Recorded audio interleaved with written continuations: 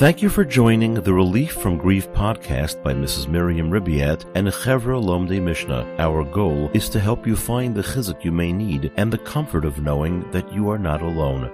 To sponsor an episode, visit chevralomdeimishnah.org/podcast and bring comfort to listeners like you. It's incredible that I have been doing this podcast for over a year already. I never thought that it would really take off the way it did. Baruch Hashem, the feedback that I get is really, really phenomenal. And I feel grateful that I am able to help people with their pain. So today we have a year in review, short clips of all the speakers in the past year. And I hope you enjoy it. Today's podcast is sponsored לעילוי, neshmat Abraham, Ytzchak, Ben Chaim Tzvi. His neshama should have an aliyah, and we do offer sponsorship opportunities. You can email me at mirbiat@chevralomdeimishnah.org or go to the website chevralomdeimishnah.org. Thank you so much for listening. Mr. Meir Silverstein lost a few very close friends. When this kind of solidified for me, I was in graduate school, and we were actually taking a course on grief and bereavement, and the professor, she was like an expert in grief and bereavement. She actually had run massive studies after 9/11 on firefighters and all the first responders, and she was running this massive study, and she was telling us all about the results of what they're seeing, what they're looking at. And she told everybody, she said, okay, everybody stand up and come to the center of the room, middle of the room, and she put down a piece of tape on the floor, a massive piece of tape. Everybody stand inside the tape. And everybody stood inside this big tape. And she said, anybody who's ever lost a grandparent, please step out. Right? And anybody who's ever lost a parent, please step out. Anybody who's ever lost a child, please step out. And she goes down this list of losses, right? And she's going and going and going. And less people are obviously still in the middle. And she basically gets to the end of the list and like, I'm the only person left inside by myself. Because at that moment in time where I never lost a grandparent, right? All my grandparents were alive. I mean, I had a grandfather with nifter way before I was ever born. I didn't experience that loss. Right. All my grandparents were Baruch Hashem still alive. My parents were Baruch Hashem still alive. My siblings were all Baruch Hashem still alive. Children, I never experienced any direct loss. And the professor was shocked. It's like, how's that even possible? And I said, it's true. I said, but I'll be honest, I was standing in the middle of that circle, kind of alone. I said, I don't feel that I didn't experience loss. I said, I think I've experienced a tremendous amount of loss and people that really mattered to me and mattered to who I was. But it's none of the people that you listed, and it's none of those connections. And it was like it was a significant moment. And she even like realized, and she said, you're right. She said, there's another person, there are other people I need to put on this list. Wow. The next time. And like that, I think this was years ago, and I remember it like it was yesterday because it was such a visual, active thing that she did with everybody. And I was literally the only one standing. And it was an impact. And also before that, I'm assuming this is what you're referring to, the story, and you said that also left you like feeling very like lonely. Very lonely. Because it was lonely and like, you're not normal for feeling lost. Like everyone else has experienced loss and you're a weirdo. Like you never experienced loss. Right. So that was a moment that I remember saying, but no, it's not true. I did experience loss. Mrs. Sherry Mandel lost her son Kobe to terrorists and founded the Kobe Mandel Foundation. People really want to change. And sometimes when you have trauma or it's terrible loss, and you have, like for me, I can say I had so much support that I was able to like begin again. And in fact, some rabbi said to me, it's like there are people who are reborn in life. You don't have it, like Techiyat HaMetim doesn't just happen to dead people. It can happen to people who are alive. And because it was like, for all of us in my family, our life stopped. That life was over. There was no going back to who we were. Right. But it's interesting because on the one hand, you say, Techiyat HaMesim, and I know that you made the whole Kobe Mendel organization and everything, but you still say that you really had to grieve who you were before. Yeah. Well, I didn't really grieve who I was before. I couldn't return to her because she wasn't like large enough or wise enough to know how to deal with what had happened. Like, I think that she was there, the other me was there waiting, but it was she was hidden. And in order for that other person out somehow, I'm not saying there had to be a tragedy because hopefully people can do it without a tragedy, but something grew that was different than what was there before. It's like I was reading about like the Nistar and the Galui, and sometimes the soul somehow is in hiding, and in order for it to be revealed, it has to have some sort of niseanot, some sort of trial. Right. I mean, I don't recommend this. We wish we could all make the changes without the tragedies, but unfortunately, it's the tragedies that really shake us up. Right. But some people can do it they do it without, and I think there is a way to do it through happiness also. Mrs. Toby Klein lost her father when she was just a baby. She had no memories of him and longed to find out who he really was. Who I am. And that's the piece that I never got from anyone, not my grandparents and not my aunts, which as I got older and I wanted information, I wanted like something that I can hold on to. They couldn't give that to me. Nothing, like not one piece? Nothing. Wow. Whatever I know is either from my mother that she shared with me and very disconnected memories, her own subjective memories, I should say. My aunt, my mother's sister, shared a lot of memories with me. Really just other people. But I mean, what I did get from my aunts was how much my father loved me, and which I believe that. Interestingly, we found one of the Super 8 movies. So we actually found a movie film of my father saying Kriya Shema with me, which is something that I treasure. He's actually saying Kriya Shema and kissing the missus, a very short little clip. Wow. Yeah, so I have that memory to hold on to, that like actual memory that's real. And their sound, you hear his voice? And their sound, yes, I hear his voice. So wow. It's actually incredible. Yeah, it's something that's beautiful. But I don't have, especially, and the crazy thing is as I get older and my children got older and now my grandchildren, I want so badly to know, like, who was he? Where in my family is his legacy? Who am I seeing that is? Rabbi Aaron Litwin lost his father when he was 17 years old. He co-founded an organization in England called Nakimi, an organization for children who lost a parent. I'm remembering now that after my father was nifter, I wrote for a whole year, every week, a vart on chizuk and emunah, and I used to mail it out. At the time, it was snail mail, I used to post it out to a whole list of people, and it was something that gave me a chizuk. I felt that I had the responsibility to find a vart of chizuk, so hopefully it would give me some chizuk at the time. But I'd like to think that when I'm with people, I'm not using that as a way of dealing with my grief.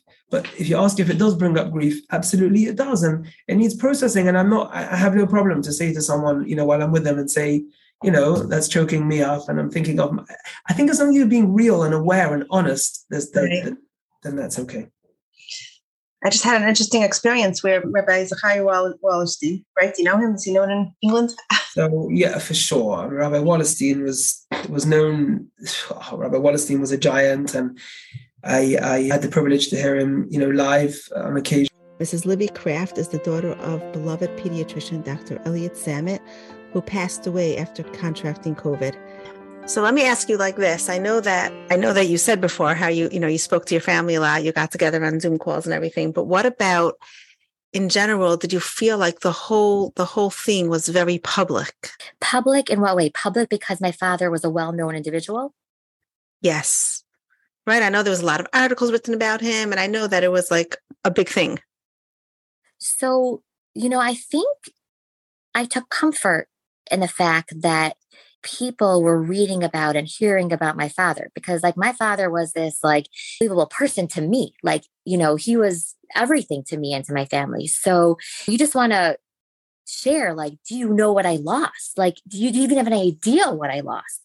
And the fact that, it was something that people wrote, there were articles written. I wanted people to know who my father was. And I wanted them to realize what an incredible person he was and what he meant to me. I would say that not all the articles really captured so much. It's kind of like you read it and nodded along with it and was like, but there was so much more. Right. You don't even know the half of it. Totally. But actually, there was one article that was published in the Hamodia that my sisters and I wrote together with the input of my brothers. My mother was asked to write an article and she passed it along to my sisters and I. It was shortly after my father died. I think we did it somewhere. I think it was about like near the Shloshim that we submitted it. It was probably like the worst. We joked that this was like the worst homework assignment my mother ever gave to us to do, because it was incredibly painful and to write and to be able to just like think and put into words who my father was, what he meant to us, what we wanted to share with other people. But after the fact, after we completed it, we realized like how therapeutic it was for us. Right. And perhaps if we would have had that experience of sitting together at Shiva, I don't know, maybe when you sit and you talk and you like pick apart and you delve into different things and memories and whatnot, you have that experience. I don't know. But this working on this article and just really like putting so much thought and feeling and crying through it and working on it together, it was definitely a therapeutic process for us. Mrs. Judy Landman lost her father when she was just a baby. She runs Blinks, the Baltimore branch of Links, an organization for children that lost a parent. I asked again, my Rav, Das Torah. I said, it bothered me. I said, here, my son is named after him. My father wasn't from. And he said to me, first of all, Kibbut Aveim, there is no issue. You don't have to worry how your child, you're doing a Kibbut Aveim. It's not an issue for your father, maybe for grandfather, different. But he said he was an Er L'Chayim. And then slowly over the years through either my son, who's named after my father, Yaakov Mordechai, he would eat at my cousin's house when he was a bacher, and he would eat at my cousin's children's house in Eretz Yisrael. And they knew the stories. They knew the stories about my father. And he would tell me all these great stories, how Zaidi was so careful about my machronim in the camps, how Zaidi was so careful about tefillin, how Zaidi was such a chassidish yid, he would sing the song. Recently, we just found out how my father, he would be the one to serve the grape juice and the fish. I have no idea what that means. If anyone who's listening knows what that means in the Tish world, please tell me. So he was that bacher. He actually was Mishamish, the Klosenberger Rebbe, after the war, and he started off there, and then he transferred to Ner Yisrael. But my cousin said, Judy, and at a wedding, the most recent wedding, she said, Judy, she goes, he kept the family together. I'm like, what are you talking about? She's like, he was the frummest one of us all. I was like, what? Mrs. Sarlisa Scheinberg is a speaker in Detroit. She shares her journey of loss following the death of her father. Maybe 2 weeks after the Shloshim in Eretz Yisrael, and he was 20 and he was going through a lot. So he called me every day. And again, no boundaries. I didn't know how to say I have 76 kids and I'm expecting and I'm falling apart. And so this was your youngest brother? Your youngest brother was 20? My 20? youngest brother was 20 at the time. My two younger brothers were 25 and 20. And he went to Eretz Yisrael and everyone thought he was Hasidish, why he has a beard, no one knew, he's an Avelis for his father. And he said he went for Lag BaOmer to Rabbi Shimon Bar Yochai, and he said, I had nowhere to be because I was an Avel, so I couldn't hear the music it was a very confusing time for him. And I was talking to him and I mentioned something about reading a book about Avas Chesed. And he said, wait, back up. What are you doing? You're reading a book about Avas Chesed? He goes, why are you reading a book about Avas Chesed? I'm like, I don't know. I try to read a little bit of a sefer every single day. And the one I'm reading right now is Charliza. You have no emunah. Why would you read a book about Avas Chesed? I'm like, I have emunah. What are you telling me? I don't have emunah for him. He's like, no, you don't. He goes, okay, you have emunah that you still buy kosher food and still keep Shabbos. He's like, but you davened for 18 months for something, and you poured out your heart to Hashem, and you begged and you cried and you screamed and you bargained and Hashem said no. And you can't read a book about Avas Chesed right now. Like, you need to read a book about Emunah, because you need to be honest that your relationship took a hit and you need to repair it. And I felt like all of a sudden, like, oh, he's right. Like, he's right. That's why this book is not going in. Like, I'm just like going through the motions. I'm like, so I went and I bought 2 books. Rav Shimshon Pincus had a book on Emunah and a book on Bitachon. And for the next 18 months, that's all I read. I only read. And that's what I was telling you before, that became my passion. Like, I teach 3 Emunah vads now, like, because I really think, like, it was like my house burned down and I didn't have fire insurance, like, I really believe that we have so much that our Emunah is going to be tested in life, that if we don't at least start, like, I was teaching one of the Emunah vads for 3 years, and then Corona broke out, and my husband read me the first page of Shar Tachon and Rabbeinu Yonah, and I was like, after 3 years of teaching Emunah, I'm at 0.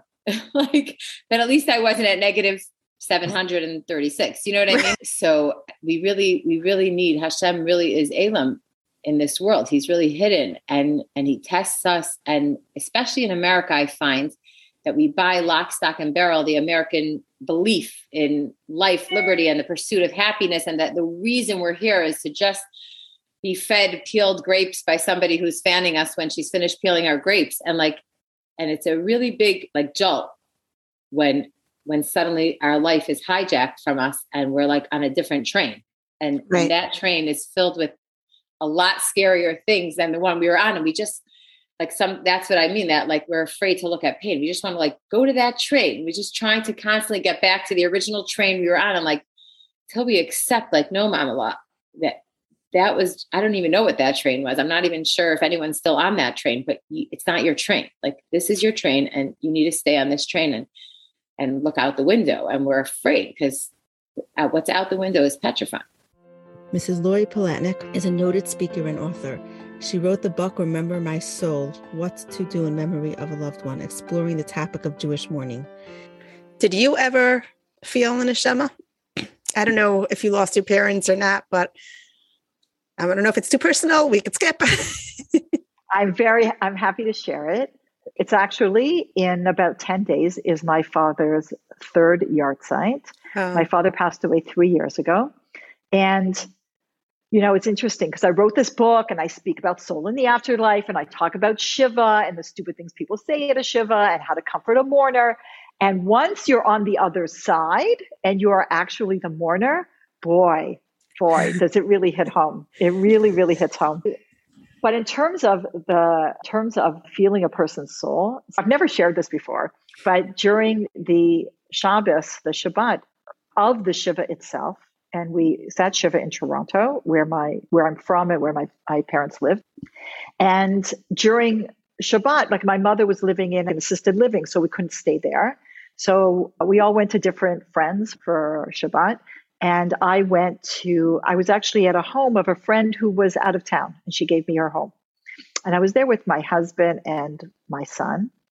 And I lit candles for Shabbos, and I glanced over, and my father was on the couch.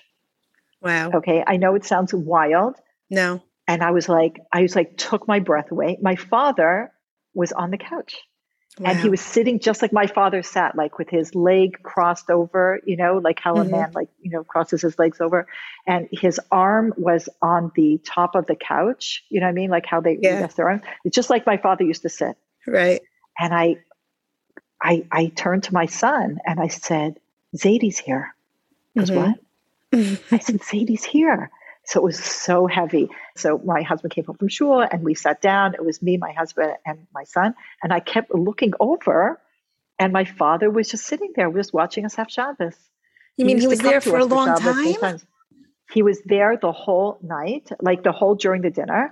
And then in the morning, he was not there in the morning. And when I went to sleep, I told him that he should go visit the other kids, like go visit my siblings. And I asked my siblings after Shabbos, did that, did you like dream about him, or did you see him or whatever? And they said no, that they hadn't. And then many, many months went by. He passed away in January. And then Erev Yom Kippur of that year, he came to me in a dream. Now, there's a difference between dreaming about somebody or somebody comes to you in a dream. Do you understand the difference? I sure do. You want to explain it just for the listeners? Well, then you dream about people. And only one other time did I dream about my father. It was like kind of a goofy dream. He was inside a dream. There was a whole story going on. But this was completely, completely different. It was unbelievably vivid and real. And this is how the dream went. So I was in Toronto in my dream, looking for my childhood home, the home that we all grew up in. Okay. So I'm looking for my childhood home and I can't find it. I'm in the neighborhood. I can't find it. And somebody said, oh, you're looking for your house?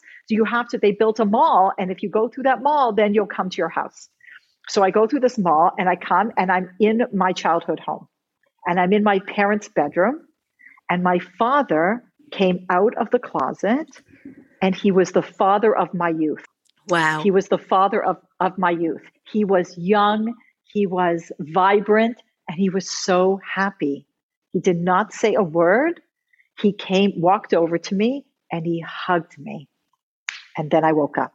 Wow. And I was filled from head to toe with unbelievable nechama, unbelievable comfort. Yeah. And I knew that my father had come to me, Erev Yom Kippur, to tell me that he's okay.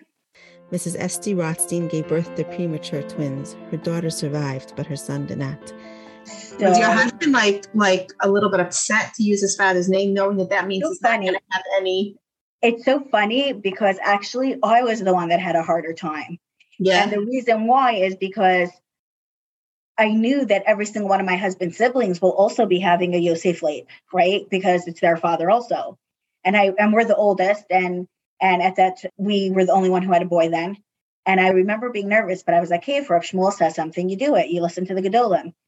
My father was telling me once, like, you were allowed to say your feelings and discuss it. I'm like, I didn't know I should do that.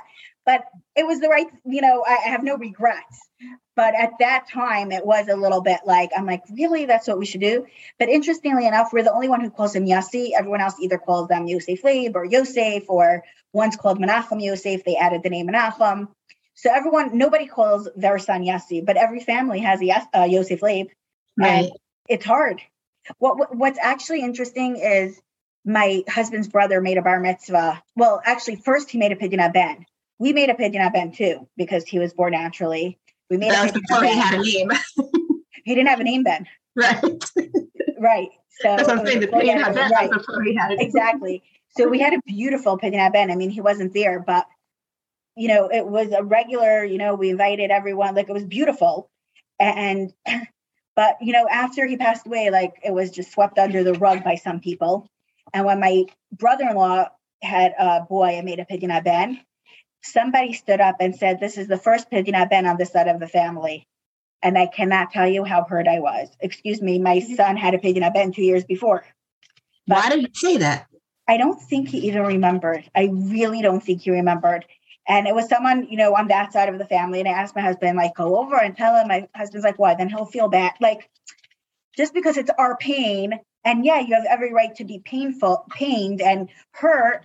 It already happened. Like, what's he going to do? Stand up and be like, just joking. It was really the second one, it's not going to be fixed. And it's just going to hurt the person as well. So my husband's a very nice person. I'm not as nice. I would have said something, but he had a point, So those types of things were very hurtful to me. Now, obviously, I never made a bar mitzvah, but when this same baby became bar mitzvahed, it was the first bar mitzvah on my husband's side of the family, his immediate family. But I would have made the first bar mitzvah. And it was so hard. We actually lived in Indianapolis, Indiana then. Sorry, we lived in Denver. We lived in Indianapolis, then in Denver. And I guess by his bar mitzvah, we already lived in Denver. And we didn't come in for bar mitzvahs. It was just too expensive. So we came in for weddings and things like that. And I was so relieved that I didn't have to come in because I don't think I would have handled sitting through that bar mitzvah. Mr. Glenn Holman lost 2 children and started an organization called Mirim for families that lost a child. Right. To recognize how little control we have in the world.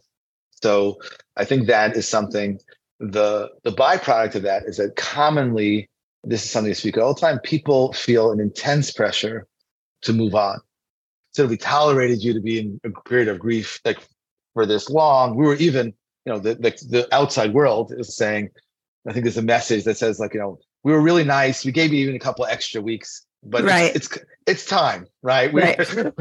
And some of that comes from people, I think from not the mourners, but from the observers, people who are observing them, who sometimes it's hard, right? It's hard. There's a very helpless feeling sometimes to see someone who's experienced, tragic loss, and to feel like, we can't control the world around us. And I think that can lead sometimes to inadvertently pressure that is felt by the mourner that, we got to move on. And that's something we talk about a lot. So what advice could you give to those people, to the friends of the people that went through loss, that are watching their friends go through this and they're so helpless? Yeah. Very common question. So I'll tell you, I had this question recently. I'm just going to give you my Shiva system and then we'll move from there. So I tell people when they go to Shiva, because I get this question a lot, what's the most helpful way? So my system, it's a point system. It's not complex. Whenever you go into Shiva, you start with 100 points. You walk in the door, if you Menachem Avel, you start with 100 points. Everything you say, you lose points. If you say something really like, and we hear it all the time, and I'm not going to go down that path, but the most ludicrous, sometimes hurtful things that people say, you lose a lot of points, right? Imagine you say some of the crazy things that we hear, you lose 50 points. If you say something smart, you lose 3 points, right? So you come out with a 97. It's a great average, right? My kid comes home with a test, a 97. We're very, that's a great score, right? I think, the exception to that would be if you know the person who passed away, then I think that's the exception. To share stories or to share something about, an anecdote or something you learned from them or something that makes you remember them. I think that's something that could have, a really, I'd say a positive effect, right? A meaningful effect. But outside of that, I think, especially when you're talking, as I said, I'm talking about child loss to a degree, that in that circumstance, I think, the less is more. I think as you move out of that, one thing is, I've heard this before. I've heard some people say, and it's tricky, right? You'll say, don't say if there's anything you need.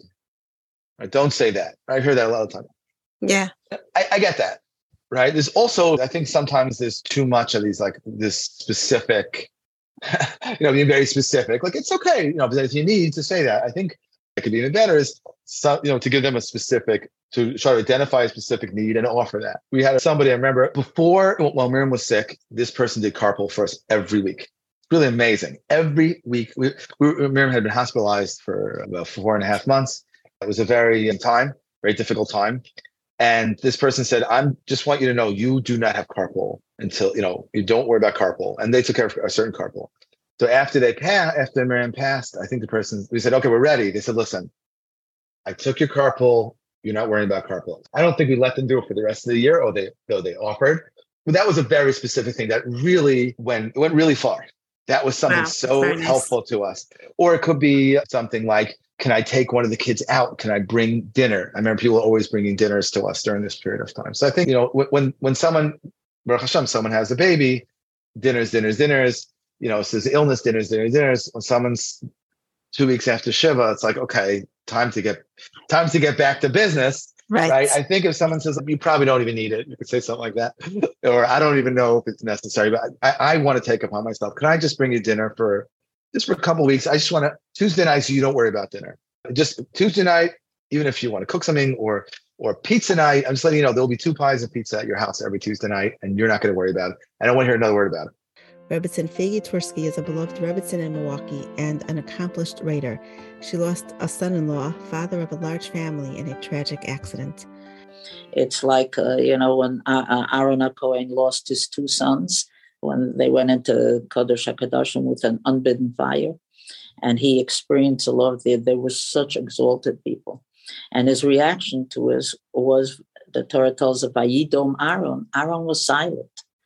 Aaron was silent. It was day of the Chanukas HaMishkan. It was such a day of celebration. Celebration didn't stop. It went on.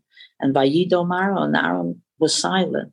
Why could Aaron be silent? The only reason Aaron could be silent is because he probably did understand what you're asking. He did understand why young people, would die. why there are people, Mekabalim, who probably, I once asked a Mekabal in Eretz Yisrael to try, and that he should explain to me why suffering has to happen. And he said to me, that all of us live in a very little slice of time. We see, our lives are so short, and we only see what's happening right in front of us. It's what Rabbi Dessler calls the keyhole perspective. Like when you look through a keyhole, you see only, what can you see? Very, very little. We don't see the whole picture. And if we would see the whole picture, we would appreciate why things happened. And he said to me, what we don't appreciate is that all of us were here once before. We're all a Gilgul. We're all Gilgulim. And there is a lot of unfinished business from past Gilgulim. So when we look at the people we've lost, we don't know what their lives were about in past Gilgulim. And in order to be able to get to eternity and to bask in the presence of the Ribbono Shel Olam, there are certain things that had to happen. What maybe passing away young was one of them. Maybe they lived a full life in the past Gilgul, and there was just a little something left over that they had to do in this world. And they come down to this world and they get it done. And now they're all set to go and to be in the presence of the Ribbono Shel Olam without any barriers. So if we would be able to see that whole picture, if we had we were privy to the heavens and to the working of the heavens, and we can get a glimpse, just a momentary glimpse of what's going on there, we would be in a better position to be comforted. So he said to me, you're not going to appreciate it, and you're not going to understand, because we just don't get that glimpse. We don't have, the keyhole is way too narrow and way too small for us to see the whole picture. But we do know that when Mashiach comes, all of us will know why it had to be the way it had to be. But until then, for us simple folk, we just have to accept that on faith, that there is reason. It's one thing we know for sure, is that it's not arbitrary, that it's not happenstance. It isn't just fate, blind fate, that people we loved were taken from this world. That we know for sure is not the case. Does it help us? We're in the midst of grieving. We're hurting for ourselves, really. We're not hurting for the other person. The three Stronach siblings share their story of loss with Rabbi Elimelech Goldberg of Kids Kicking Cancer as the moderator. And I'm denial, because I think everyone else around me probably realized it was so near the end, because she was really kind of out of it already. And I was just, no, I'll see you tomorrow. And I didn't. And I'm happy I said goodbye, but it wasn't a real goodbye, because I thought I was seeing her the next day. So I still feel like a pull my heart. I should have just said goodbye harder. And between just losing another sibling, I was like, this is not happening. I couldn't believe when he was being nifted. This is not happening. Another sibling, of course, I had already lost my father. That's another story. It was just too much for me. It was so much for me. But the good thing, I think, is that I do not stop crying even now, however many years later. And I feel like Miriam told me, it's always good to cry. So that, at least I do that. I for sure grieve a lot even now. I think it's good. Yeah. It's just like a horrible tragedy. And I'll never get over it until Mashiach comes, and we'll all be reunited, maybe very soon. Amen. Amen. That's a beautiful sentiment and thought, but it's the nature of grief. We can understand it all. The word for a mourner, avel, is the same as aval, but you never really fill that emptiness inside of your heart, especially for a sibling. And that doesn't haunt us. That more than in many ways helps elevate us, knowing that we're connected between this world and the next. And so definitely it's an important message for others. And Naomi, so we just talked about losing dad, and right on the heels of that, Esti's death, experience again, then and now, and how you think of it. How does it kind of merge together in your thoughts and feelings? So before I say anything about Esti, I just wanted to say one more thing about Chesky. Sure. I don't know if it has to do with what you were saying with like the connection protective thing, but I just know that anytime, like I work in a doctor's office and I see a lot of twin babies that come in, or even just like someone who I work with actually is a twin. I don't know, anytime anywhere in the conversation of twins comes up, like I feel this like need to just, I don't always say that, oh, I'm a twin. Cause then I feel like I have to say that he died, and I'm always not in the mood of saying that. But I'll always say twins run in my family. I'll say, oh yeah, and both my sisters have twins. Like, yeah, one has twin boys and one has twin girls and both identical. And my father's sisters have two sets. Like, I feel the need to like always say how everywhere you turn in my family, there are twins. Sometimes I'll talk about myself. That just depends on my mood at the moment, you know? So I don't know if that has to do to just like, because my twin died. I don't know. I just like wanted to say that. that we are so affected by our past and the connections, and we don't always understand what clicks and what triggers that and what kind of brings up feelings. But those feelings are so part and parcel of what allows us to be great and not to be afraid of them. So sometimes we'll keep the wall open, sometimes we'll open up the door of that wall. But it goes back and forth, and it's not like a straight trajectory. So Dad died, and now Esty, your second sibling, and the feeling then and now and how it affects you. Oh gosh, can you help me? Okay. Talk about then. What was your relationship like with Esty then? So Esty was like really like 8 years older than me, and I think that's like a lot of years. You know, I just actually remember when my father died. So I sat down next to Esty in the, like that family room over there. I was 25 then. I was 14, and I think I was like 25 or 26 something when I found that. And I sat down next to Esty, and Esty's like, she said to me, "Oh no, you're all 25. You're sitting for the second time." So she was like what, 30? I don't know, 3 maybe? No, right. Something like that. She's 8, whatever, 30s, in her low 30s. And I was like, Esty, like being 32 or 33 and sitting Shiva for the second time that's also like crazy, you know? So she was just like feeling all, whatever. It was just like very sad. But anyway, Esty was such a like fun, like she was just like so much fun. Like I remember when she was, it was on Sukkot, and only me and we were there, only my family, like me and my she and whatever. And we're sitting on the Sukkot, and I think she was already sick, and my mother was already sick, and like everybody was sick. But like, yeah, we are in Detroit, you're saying? In Detroit, only me and my she, we were the only ones there that year. I don't know why. And Esty was sitting in the Sukkot, and she was just like laughing and being so funny. We still talk about it, me and my she, how like we just couldn't stop laughing. She was being so funny. And she kept on bringing in jokes about like, you know, like, oh, we're cancer buddies. Dr. Norman Blumenthal is the Director of Trauma Services at OHEL. Despite his tremendous popularity and experience in the field, he remains humble and is always eager to help. I remember during this course I gave at YU, we invited a parent who lost a child to suicide. And the guys, as future rabbis, asked her, is there anything from the Torah that gives you strength? And she said something so beautiful and meaningful. She said, I like the Bereshis, because the story of the Avos and the Imahos, because they weren't superhuman people. They didn't move mountains. They didn't walk on water.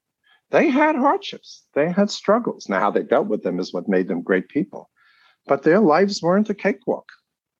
And they modeled for us that kind of resilience. And their manner and fashion in which they handled these challenges has become the standard bearer for all of us for generations. So transmitting trauma to children, if it's in that context of that lesson, in context of instilling resilience, is something very positive, and children shouldn't necessarily be insulated. If you as the parent are still in the throes of the trauma and it's owning you and it's controlling you, and you're imparting that desperateness, then it's harmful. One more example, every tragedy had its theme. So it's very interesting. I mean, if you remember the Sassoon fire, it's about 5-6 years ago now. The fire was 7 out of 8 children perished. The most common question we got asked at OHEL when we were doing our interventions were, can I cry in front of my children? Can I cry in front of my Talmidim? And the answer we gave, and I think it's relevant to what we're talking about here, is you can cry. You can't shriek and scream and tear your hair out. That's scary. If you're talking about this and tears roll down your cheek, that's a wonderful example of just being human. Right. And you certainly can do that, but that's a contained crying, not an out of control crying. So if an adult is doing the out of control crying, then the child like has a traumatic reaction to their traumatic reaction, or to what they're reacting to, or to both. Trauma and fear are very contagious for the reasons I gave before. It was not in the good old days when we had marauders and wars constantly, and when you were guarding the walls of your walled city and the bad guys were coming, your ability to mobilize the city, to get the city scared so that they would mobilize and defend themselves, was survival. So our capacity to impart fear is essential to our survival. But again, not panic or out of control fear. Mrs. Chani Shai-Brand founded the women's magazine Uplift following the death of her mother, לעילוי nishmata. One thing that really came across to me was how death is treated like shock or not shock. And I thought that was a very big subject. And I think it's also something that you yourself were grappling with, was why people feel that if somebody dies shockingly, it's harder to get over. What's the difference of the pain? There's no difference in pain. We all feel the same loss, whatever the thing is. And that really came across, that you were, having a question about that, because I noticed you asked a few of them. How do you feel about it now after all the questions? So I think I'm starting to understand that the reason that shock is worse. Now, it's not for a layman to say, oh, shocking, it's so much worse. No, you have no idea. For the therapists and the professionals. Right, yeah. I'm starting to understand that the processing it really does make a difference. Like the pain of the loss is still the same, but coming to terms with the loss is harder when it's so shocking. Because your body doesn't, your mind really doesn't have time to know that this is happening. Starting to understand that really, that it's a real thing. Again, my personal experience, I don't know. My father died very suddenly, and I just don't think that the pain was any worse. I just don't think so. But on the other hand, I'm so grateful that he died right after Pesach, and I had just spent a really, really, really nice Pesach with him. And I think that really just kind of helped with the pain being shocking, less, but something. No, it's interesting because my mother's death was very shocking.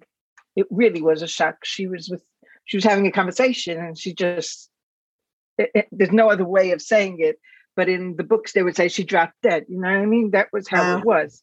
She said goodbye, and then she went, and that was it. My father will always have that, and we all have that, but it doesn't make me worse than somebody who, in a way, I'm thankful sometimes for what happened, because I'm thankful that she didn't go through hell. She didn't go through a very long sickness. And she, I'm thankful for that. I'm thankful that she was just as beautiful when she was nifta than her whole life. She didn't have to suffer anything. And all I remember from her is just, very vibrant person. So for me, I'm thankful for that. Right. I'm also in shock because I miss her. But you miss your mother just as much. That's the same. Right.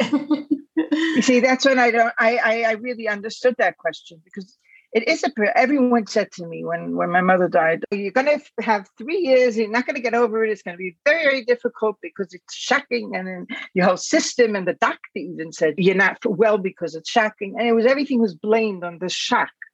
Right.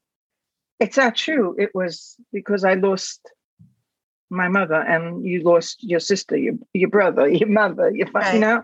Right, exactly. It's the pain of loss, and that's just what it is. Yeah, and that's it. Rabbi Moshe Taub is the rabbi of Young Israel of Hadleswood and a popular author and speaker.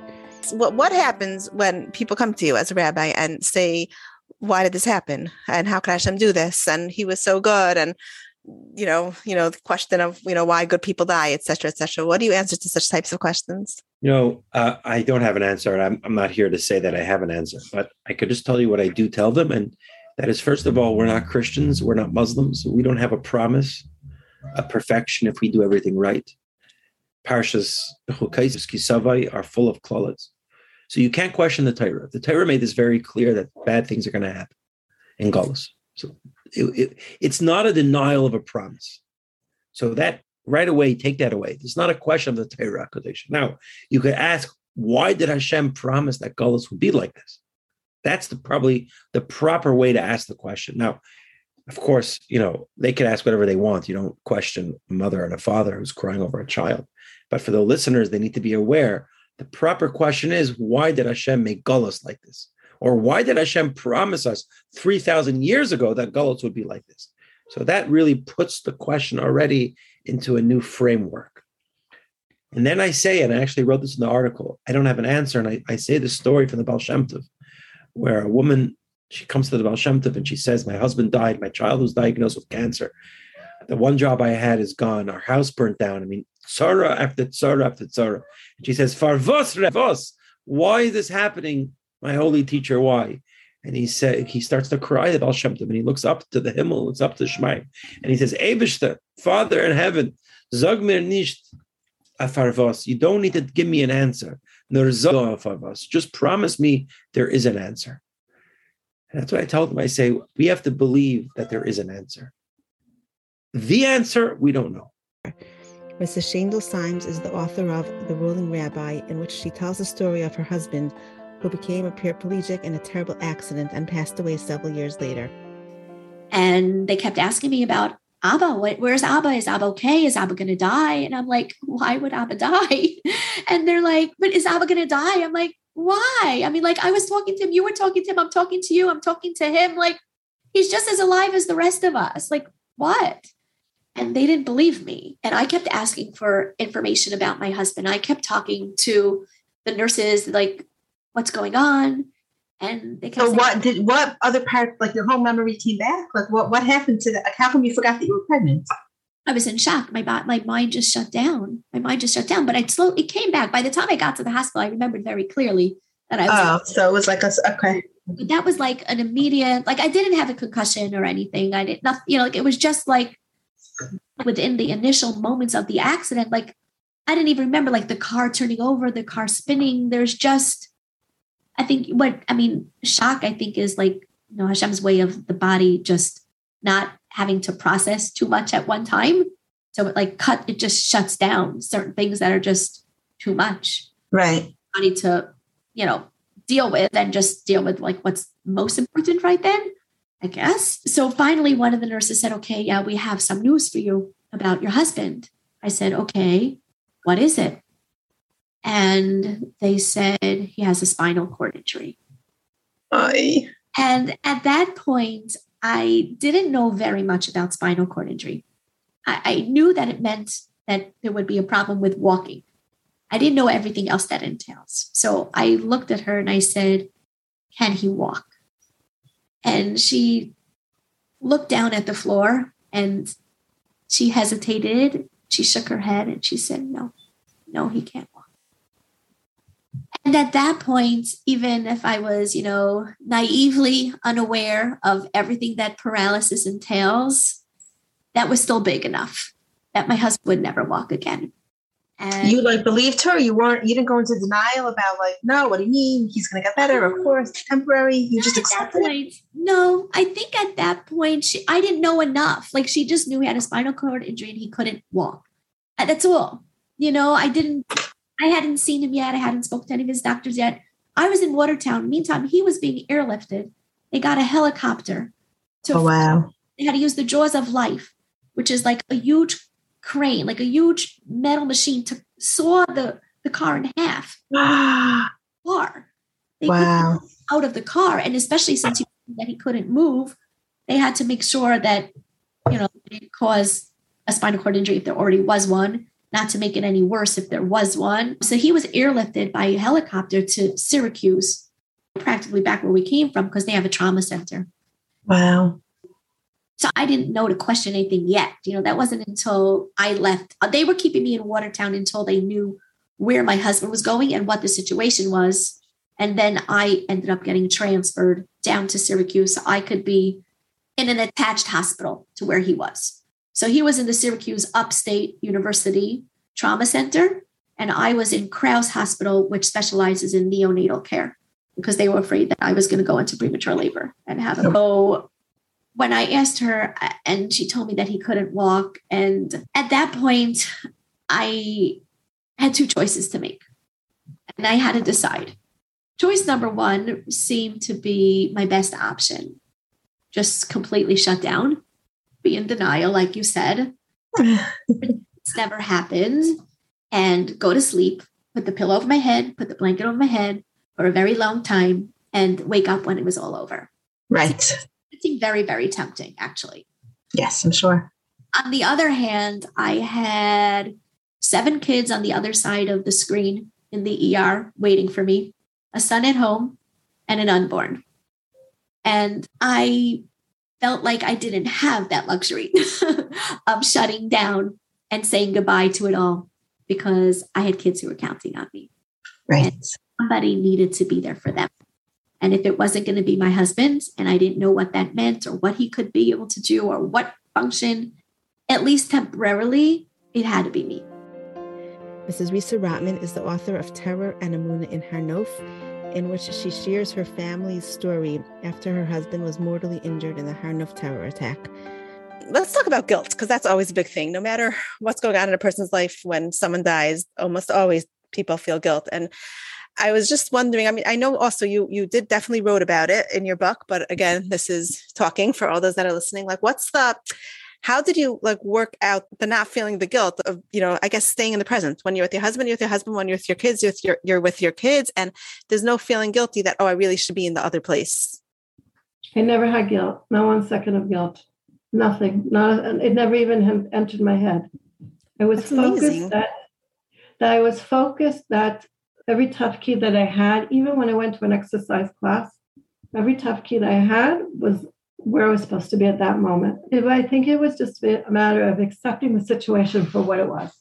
This is where I am. When I did put in place everything I could to make sure that my husband was well taken care of, but I wasn't the one who was going to make sure that it didn't have to all be done by me. And I put into place that my kids could be taken care of as well as I could as well. And I think that I'm going to say something a little bit not nice, but I think guilt is really like a little bit of an ego trip. Like, if you're feeling guilty, then it means that you could control the situation. And I knew that I had no control over the situation. I could only do the best I could. Is that like your nature, or is that something you had to work on? Because it's amazing. Do I never feel guilt? Look, I have an ego, and I have work on anger. I think, unfortunately, the fortunate side is I think that when we're in the big things, I see Hashem very clearly. And in the stupid things, like if my kids insult me or something, I mean, I'm better about this now. I'm a little more mature now than maybe when I was a younger mother. But in the stupid things, or somebody else insults me, I could still get, like, how could they do that? And how could this be? And I can get bogged down in stupid, petty things. I think in the big things, I see Hashem. And in the little things, I get lost in how, because they're so stupid. They're so stupid, and they hit the ego. So I would say, also when my son passed away, there was nothing. My husband and I said, we wrote on his Levi sign, Hashem noten, Hashem lokech, and it was unquestioned. Mrs. Sarah Kornblatt spent years working in palliative care. When her own special needs child was born, she became the founder of the Thriving Working Mom. And so the social worker's role there is just helping them adjust to a diagnosis, deal with the anxiety, depression, life changes, job changes, so many different things. And so I really ended up starting my career in the medical environment and also with a high mortality population. So already the dialysis patients I was working with, there was a high mortality rate. And so I was also, talking a lot about advanced directives and end of life wishes and having those kinds of conversations with my patients. So that's how I started. So I did that for 4 years. You would bring up straight, about medical advanced directives and everything. You weren't too scared to bring it up. So I definitely was at first because it's so scary and like people could get mad, you know? Right. Are you telling me I'm dying? Right. Just hearing you, my heart is like pounding. Like, how do you say that? Yeah. So like I, there was like some months the nurse did the education, some months the dietitian. Mrs. Haile Rothstein devoted herself to caring for her elderly mother who suffered from dementia. So hard. I just like, I said this in the past, how I watched my, own grandparents deteriorate and watching my aunts and uncles take care of them. And part of me is like, oh my gosh, I can't even imagine. I just can't even imagine. The other part of me is like, but it's probably still better that way than the way I did it when my parents were so young. They never needed a real caretaker. My mother, Allah Shalom, used to say, no one gave me a choice. You didn't have a choice and I didn't have a choice. Hashem chooses for us, Right. And maybe it's better that way because I don't know what we would choose and nobody would want to choose. Right. I guess that's a good point.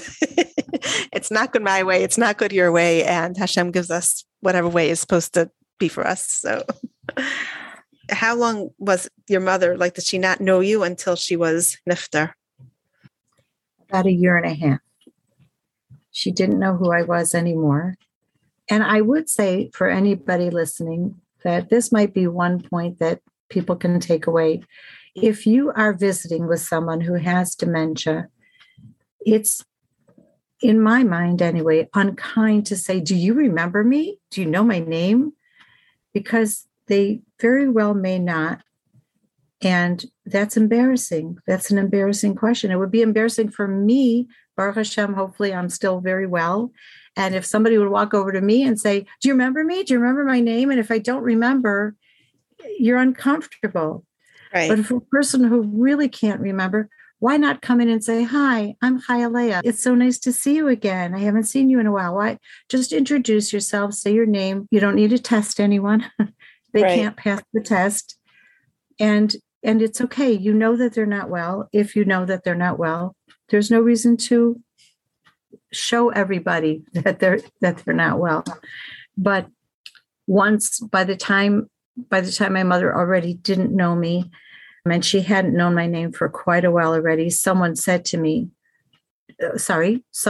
her, do you know who that is? And they pointed to me.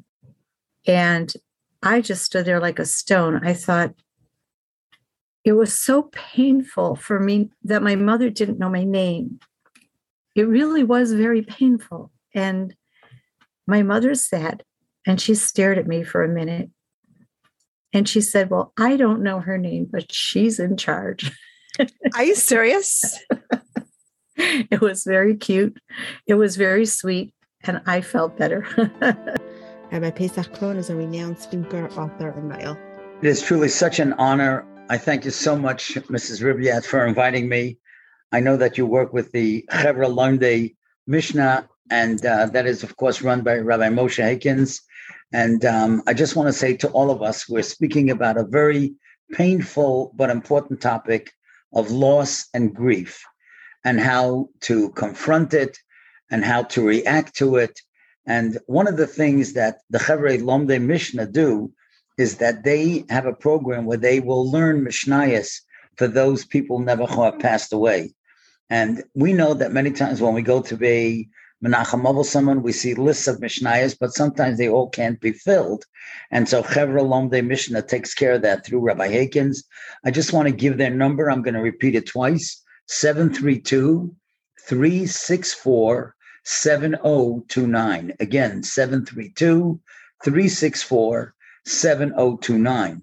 I also want to thank TorahAnytime.com and my dear friend Rachman Segev, who is in my home here filming so that literally this program will be able to be seen all around the world. To me, it is so interesting that Mrs. Riviat and I, for more than 30 years, shared the most wonderful, kind, caring relative. Let me explain. When I was a little boy, I had an aunt that I loved. She was so special.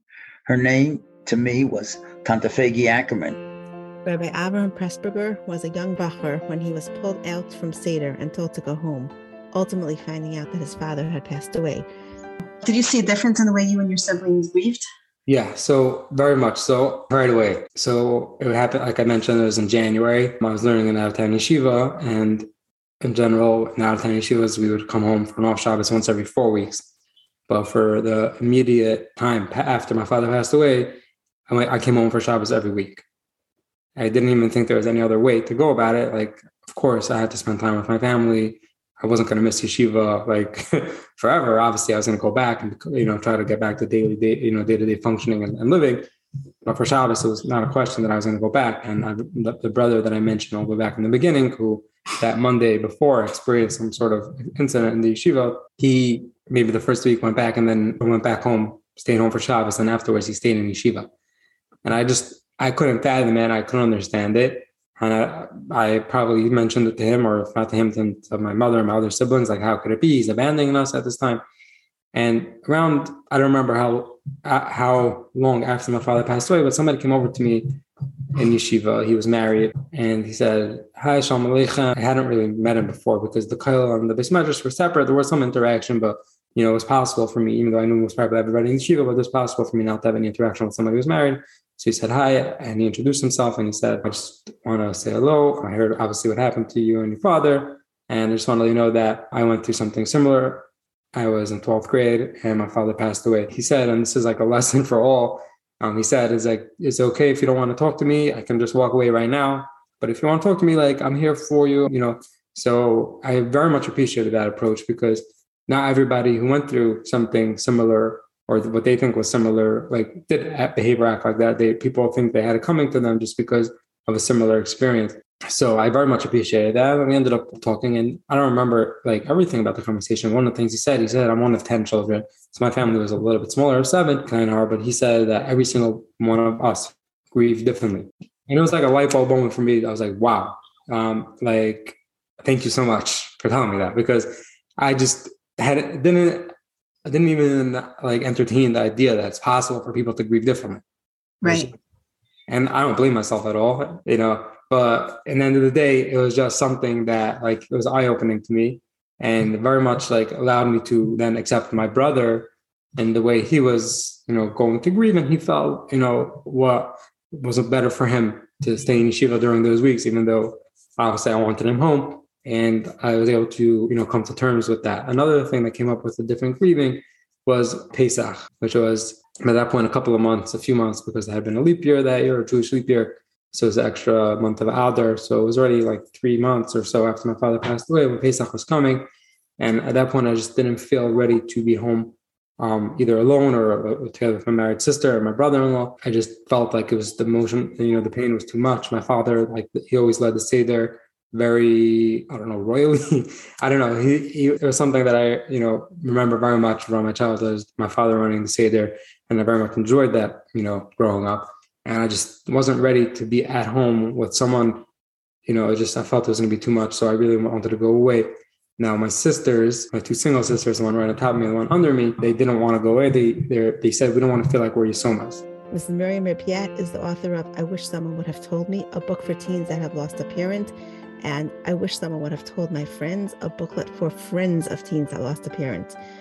Imagine if your friend turns to you and says, "I'm so jealous. I'm just so jealous." I mean, every time I look out of my window on Shabbos and I see fathers walking into their house after shul, I'm jealous of every single family that has a father to say Kiddush at the Shabbos table. Every single time I see a mother and a daughter shopping together, I feel, again, many of us have that personality of wanting to be like a fixer man. It's like, "Oh my gosh, I'm going to fix this up. You're jealous? Okay, no, I'm going to talk to you. I'm going to tell you how terrible jealousy is. I'm going to tell you how we can't be jealous." But that's not what she wants to hear right now. Even though you might think you have all the right answers, right? We learned since we're 4 years old. Are you jealous of someone that has glasses? No, because you don't need glasses. Everyone has exactly what they need. But your friend is really jealous right now. And like any emotions at any time in life, not just when you're a kid, but always, when an emotion comes, if you don't want that feeling, by trying to push it away, 100% assurance that it's staying 100% fully. If you want to get rid of an emotion, you have to accept it. Okay, so now I'm jealous. Now I'm angry. Now I'm sad. Hi, jealousy. You want to stay by me for a little bit? Okay, you could. That's really how we have to, that's one of the ways that we help ourselves get rid of emotions. So if you're going to start telling your friend how terrible it is that she's jealous and she really shouldn't feel jealous, and she has the exact package that she's supposed to have, and she is so strong and she's such an amazing person, you're going to turn her off. You're not going to be someone that she's going to want to talk to. So again, it's just about validating. Of course you feel jealous. How can you not feel jealous? It only makes sense you feel jealous. I probably would also feel jealous. Who wants to not have a mother or not have a father? Of course we're jealous of people that do have both parents. I just want to take a minute to add that sometimes like these types of conversations could feel so huge to anyone, but especially to a high school girl that never really, had to deal with these types of things. And it's really, really okay to go get yourself help for you, to speak to a teacher or your parent, or I don't know, whoever you feel like is a person that could help you out. Because I'm going to explain to you what I mean. Like if you go running to your teacher or principal or whatever, whoever is in the school these days, that girls talk to, and you say, and you tell them, so-and-so, she really needs help. I mean, you should hear the way she's talking. She's angry. She's jealous. She cries every minute. She changes emotions every second. I spoke to a lot of girls. Most girls that I spoke to said to me, I don't want to be singled out. I don't want any teacher to come to me and pull me out and try to talk to me and try to be my savior and try to help me. So although there may be those few girls that do want it, it seems like most people don't. And if a girl is not ready to get themselves help, then even if the teacher calls her out, and even if the teacher tries to speak to her, chances are she won't really make any changes. She won't open up to the teacher because she's not interested. And if she could trace it back that you went and you spoke to the teacher, that can make her feel very resentful towards you. But what you could do is you could get yourself help, how to handle these situations, what to say, how to make proper boundaries. Just because your friend wants to talk to you every night for 4 hours straight doesn't mean that you have to. It doesn't mean that you're a bad friend by saying, look, I really have to go now. I just can't be on the phone anymore tonight. It's okay for you to learn how to handle it. And when you learn how to handle these types of conversations, besides you're helping yourself, you're really also helping your friend, because you're making yourself into a better person to be able to really be a safe person for her to share with you. Mrs. Sarifka Cohen lost her mother at the age of 9. She's the dynamic founder of Links, an organization for children that lost a parent. She was companioning the griever. She was just being there alongside me and saying, I'm hanging out in the same grief zone that you're in. I know it's been a hard week for you, and I want you to know I'm there. And it was like a piece of her heart in that sense. And it meant a lot. Right. I'm trying to think if I would appreciate such a thing. Like, yes and no, because the other part that we didn't talk about is really being vulnerable with it. And sometimes it almost forces vulnerability, and I don't want to be vulnerable. So therefore, don't send me anything, even though I told you it's a hard week, but now just forget that I said it because I'm sort of forgetting about it. Does that make sense? It makes a lot of sense. And I'm going to tell you, some of my unconventional thoughts on this. So first of all, just in general, people ask me all the time, like, what could I do for a griever? Right. And I kind of took the concept of the 5 love languages, which some people may be familiar with, which is words of affirmation, quality time, gifts, acts of service, physical touch. And the idea was I translated that as being a language that people appreciate across the board. Right. So if somebody's making a simcha, if somebody's making a bar mitzvah, there'll be those who appreciate the people who send the food and send the chocolates and send me gifts and send me stuff, right? That's who they are. Then there's somebody who says, oh my gosh, I'll go shopping with you for your dress. I'll be there to give you the opinion. I'll sit with you. We'll go out for coffee together. That's a quality time person. Great. Or a little bit of acts of service of, can I do some errands for you? And they feel so loved, right? And there's a person who needs everybody to walk into their simcha and I give them a big beer hug and stuff, right?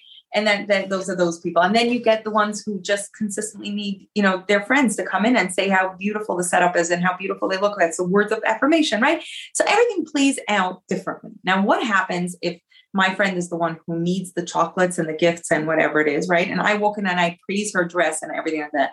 Then she feels like obviously I don't mean enough to her, because if I meant enough to her, she'd have sent me something. Why? Because that's her need versus what you're giving, right?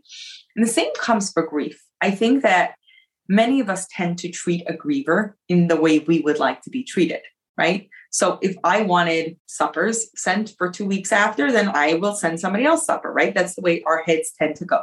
Right. Versus somebody who says, I would want somebody to give me space, so I'm going to give the next person space, right? Everybody can do. And the idea is really to try to, if there's a friendship, to try to get to know what makes the other person tick in general. Right? What is it that this person appreciates when people do for her? That will show up when she's making, or he is making a simcha. That will show up when this person is unfortunately dealing with any painful situation in their life. And it doesn't only have to be loss, right? Mrs. Nechama Abigail Brailovsky never knew her father, as her mother was pregnant with her when he died. I could say it, but you don't tell me, oh, it's such a gift to be an Right. Right. Please don't ever say that. So you mentioned that you had a lot of expectations, so that you have to like really do who knows what in this world because you don't have your father. You have to make him proud or whatever. But my question is that did those expectations start when you were a young girl, or again, only after you were 30 years old and you realized that you really were an orphan, are an orphan? Miriam, you are asking such a good question. My father was a Maggid Shir. Already before he was married, he was teaching Torah in Baltimore. And when he was nifter, he was a 10th grade Maggid Shir in Neri Yisrael. And he had Talmidim who were left crying and, really mourning the loss. And he was from what I hear, he was a brilliant, budding Talmid Chacham. My grandfather used to always say, he would have been a Rosh Yeshiva. I didn't even know what it meant. I didn't even know what he was talking. Like, I didn't know what it meant, especially when I was younger. What's a Rosh Yeshiva and who cares? Like, right. When you're younger, it's like, I don't know. Like, I kept thinking, would I have liked to be the daughter of a Rosh Yeshiva? I don't know. Because now I wasn't, So my stepfather's a very chashuva Talmid Chacham, but we weren't, he didn't run a yeshiva. But anyway, what I would say is when my mother was expecting, of course, there was like I'm sure everyone was like waiting for the boy to be born, to bear his name, and lo and behold, in the day sonogram. And your mother was probably so happy that it was a girl and she didn't have to deal with the pain or whatever of having a son named after her husband. I don't even know. I never asked her if she was disappointed or elated. I must say, to her credit, I didn't feel any disappointment. But could you imagine the world that when they heard it was a girl and not the boy to carry on? And not only that, but my father did not leave a son. My sister is a sister and it's two girls. So there was a little bit, I'm sure there were high expectations. Mrs. Ruchi Rosenfeld lost her parents and mother-in-law in quick succession. When you ran support groups, was there something in particular that you found women wanted the most? So first of all, I wanted to give a shout out for the concept of support groups. I remember coming home from our group sometimes telling my husband, everyone should have a support group for something or another. Just coming under one roof, sitting around the room with people who have been through your same life experience. Now, no two experiences are the same. They all have their unique differences. Everybody's emotional and physical makeup, physiological makeup is different in the way they handle pain, grief, stress, etc. But no matter how different the experiences were, there were many things that we were all able to relate to. Everyone in the room at least is able to shake their head and say, I understand, I get it. Right. Even if it wasn't their exact experience, they were able to get it. And that's the power of the group, and that's the beauty of the group. And so we would start it off as we try to bring something positive about, like to remember about our parents. If it was Erev Pesach, we went around the table and saying, can you share two happy memories of your parents around Pesach? So we'd start with that. So at least we put a positive spin on it. And then we'd usually bring in an article or something to start a conversation, but the conversation always went, there was always something going on. But what I found was the most valuable is everyone wants to know if they're normal. Like one woman said, she tries to read now, this was during the year, and she's reading the same paragraph over and over again, like she can't think, she can't concentrate. Is that normal? And when everybody shakes their head and says, yes, I used to forget things, I was so forgetful, yeah, grief is a real thing. It's not an imaginary thing. It's real. And there are certain, as we're going to speak soon, there are certain patterns to grief. And so just getting that validation and that understanding. Tali Arief is a therapist who deals with many children from divorced home. She shares what an experience can look like when a parent of divorce dies. So a child hears these messages and then his mother dies. So, well, in that setting where the parents were co-parenting well, it would be more similar to a standard grief. Really? It would be more similar. You would still have quite a bit of the difficulty, like, for example, that, in a different situation, and the differences in my situation are highlighted. Also, when a kid of divorce loses their parent, it becomes very obvious to all their peers. Some kids are very, very sensitive about their, not wanting their peers to know what's going on. But it all becomes very obvious. And even the kids who are very confident and happy to share don't like the way that they're different on display for everyone who comes to be Menachem Avel. That's very uncomfortable. I think that in an ideal situation where they were co-parenting well, you're still going to have some elements of challenge from the divorce, but you're not going to have the same level of trauma as a traumatic divorce by any means. Mm-hmm. Meaning you'll still have the attachment wounds that maybe there was some level of loss of the parent, loss of stability, but you won't have anything compared to like where there was abandonment, where they didn't have much of a relationship with one parent, where there was a lot of tension between the parents and fighting. Those will be much more complex grief process. What about, we talked about this in the book, that, they didn't have a relationship with their parent and they had the stigma of being divorced. And now their parent died.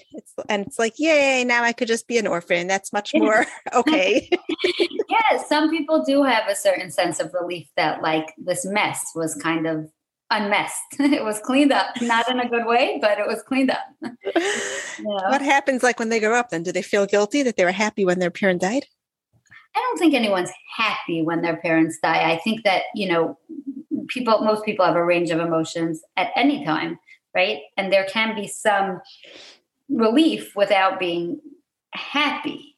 I think happy is too strong a word. I think there may be a sense of relief or of some closure, but I don't think that, many kids of divorce grapple very much with guilt.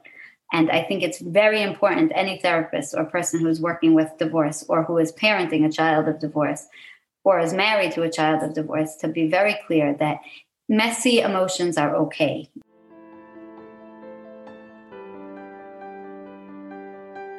You have just listened to an episode by Mrs. Miriam Ribiat. For more episodes or for additional information about future episodes, visit our website at www.chevralomdemishnah.org or email mribiat@chevralomdemishnah.org. To submit questions or comments for this speaker, to suggest another speaker who might be mechazik others, or to sponsor a podcast, visit chevralomdemishnah.org/podcast.